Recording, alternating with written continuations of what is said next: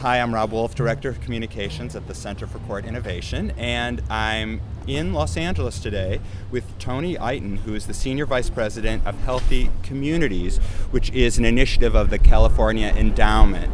And in fact, we're here at the Endowment at a roundtable, or what's being called an executive session, that's bringing together leaders in law enforcement and in public health to talk about basically what public health has to teach law enforcement. And you gave a fascinating presentation at the outset about the public health approach. You broke it down into 4 components, and I thought maybe you could just say briefly again what those are. Yeah, the framework that I offered is really a disease response framework, which is sort of the heart of public health. It's basically trying to stamp out new and emerging disease. So the framework is 4 components. The first one is surveillance, trying to figure out the who, what, where, when a new disease comes onto the horizon. You've got to characterize it, understand how it's spread, who's vulnerable, and how the disease might move through a population. The second component is disease control. How do you interrupt the cycle of transmission? What are the basic strategies that will interrupt its movement? And that may be vaccines, it may be pharmaceuticals, it may be physical measures like quarantine and isolation, it may be using things like education, condoms, needle exchange, what have you. The third element is coordination, and it's probably the most important element in public health is to essentially figure out what resources you need to bring to bear to essentially mitigate the problem, both during and afterwards. And then finally, the fourth is communications, and that's typically thought of as the 3 Ps. How do you talk to the politicians and policymakers? How do you talk to the physicians? And how do you talk to the public? And that's the framework, and it has applicability to law enforcement as well, particularly the surveillance and control aspects, but also the communication and the coordination. And it's interesting, there are some obvious parallels, the surveying the community, identifying where crime is. But the point you made, which I thought was fascinating, was that public health doesn't just stop at, there's an outbreak here, let's treat the people. You try to dig down and find the source. And I think law enforcement at times has tried to do that, and increasingly so tried to do that. But it's not as much part of the DNA of law enforcement. And I wonder if you could talk about that a little bit. Yeah, so that's the challenge, really. To be purely reactive is really to just operate constantly in that model of essentially surveillance control, which is essentially trying to interrupt the cycle, but isn't necessarily trying to prevent, future incidents of the disease, or looking at the vulnerabilities, the conditions that make a population more susceptible to a particular type of disease. And so public health has evolved and has started to look much deeper at what's sometimes referred to as the social determinates of health. Looking at the quality of housing, for instance, that might make a disease more easily be able to move through a population if there's housing overcrowding, for instance. Look at the quality of education, what people know, and their ability to essentially to navigate, information, to be able to acquire the kinds of information they need to protect themselves. Looking at the quality of employment. If people are, for instance, working at jobs that are very low pay, and they don't have things like sick days, paid sick days, then they're much more likely to come to work sick, much more likely to spread those diseases, at work, which could have a much more profound impact on the population.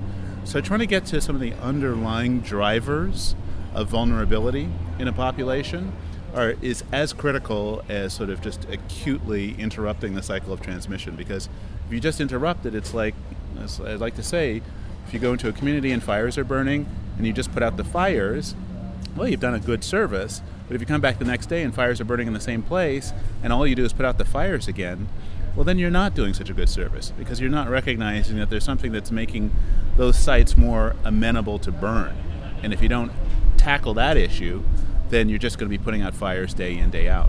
Well, and how do you see that mindset and that approach transferable, if at all, to law enforcement? And I'm thinking of, law enforcement already looks at data, CompStat, they're quick to look at trends.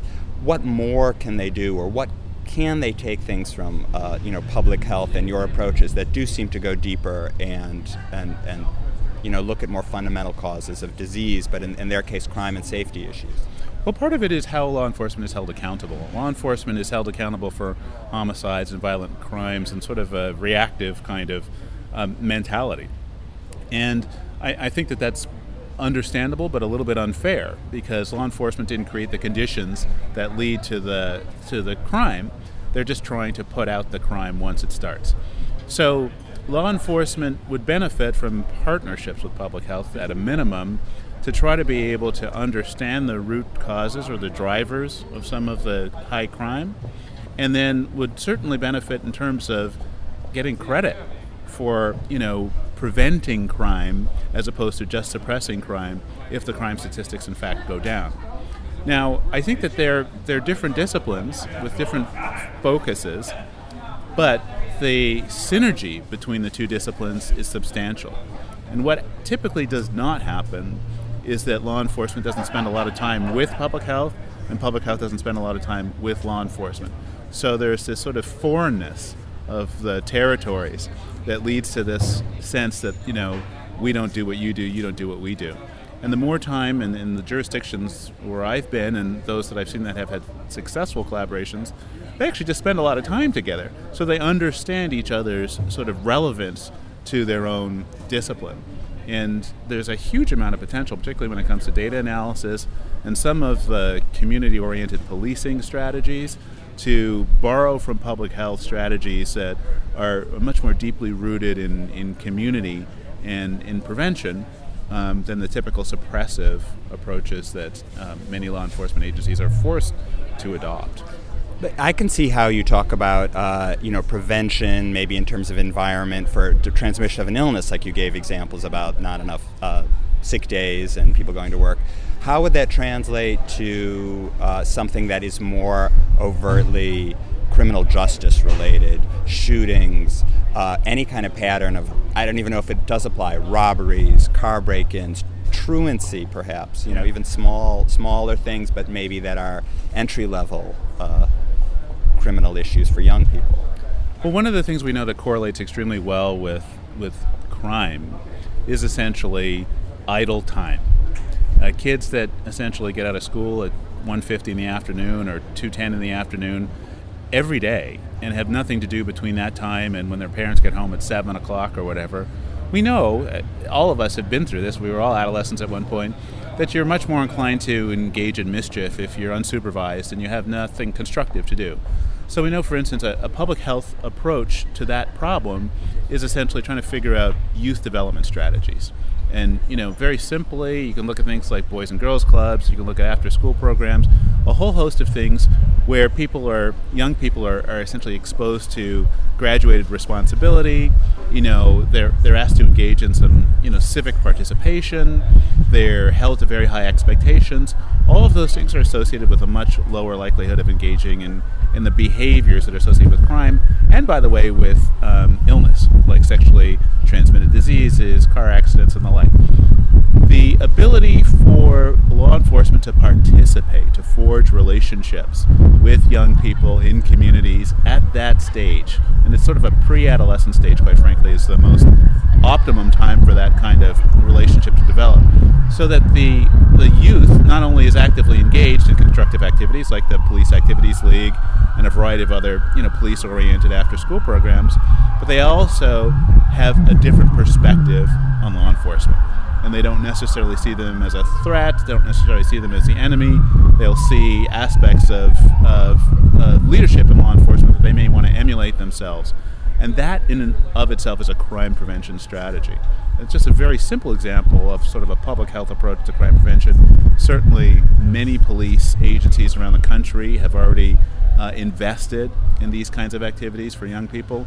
Typically for kids that are a little bit older, and we think that getting to that pre-adolescent stage is really critical, but that's an example of a public health approach to crime prevention. And I'm just thinking of one other thing. When you speak about public health, when I think of public health, I think of, if there is an innovation, a vaccination, or a strategy, And if it's proven to work, it seems to just spread like wildfire. Everyone does it. It's understood to be the best practice. You're not going to let a disease spread if you understand how to handle it. Whereas in law enforcement, it seems to me, you can look at, and someone said here at the meeting, Director Malekian, director of the Community-Oriented Policing Services Office at the Department of Justice, said, if I say to someone, what's community policing, do you do it? All the chiefs are going to raise their hand, but if I ask them to write down what it is they're doing, they'll all say something different. Right. And I wonder if there isn't something there as well that they could learn from public health in terms of it being more of a science, and you sort of accept. I'm not even aren't articulating it well, but it seems to me that there's a very cultural difference there, where you're dealing with a very fractured understanding of how to do things in terms of law enforcement versus public health. Yeah, I think that there is some truth to that. I do think that public health and health in general is much more scientifically rigorous in the approaches that it pursues. That's not universally the case. I mean, there's a lot of stuff done in health and public health that is still kind of anecdotal. But in law enforcement, there doesn't seem to be as great a culture of essentially peer review, scientific rigor, and there's a much more sort of anecdotal flavor to a lot of the approaches that people take. And there's, I think, in the sort of the political sphere, there's much more emotionality about law enforcement issues. About crime can be very emotionally rending, and people want sort of very immediate solutions that don't necessarily look at long-term investments to reduce likelihoods of youth participating in those kinds of activities. Well, I want to thank you very much for taking the time. Sure. I know you're busy and you're off to do something else. I've been speaking with Tony Iton, who's a Senior Vice President of Healthy Communities, which is a program of the California Endowment, which is one of 3 co-sponsors of the executive session that we are at today here in Los Angeles. The other co-sponsors are the Center for Court Innovation and the Community-Oriented Policing Services Office of the Department of Justice. I'm Rob Wolf, Director of Communications at the Center for Court Innovation. To find out more about the Center for Court Innovation, visit our website at www.courtinnovation.org. Thanks for listening.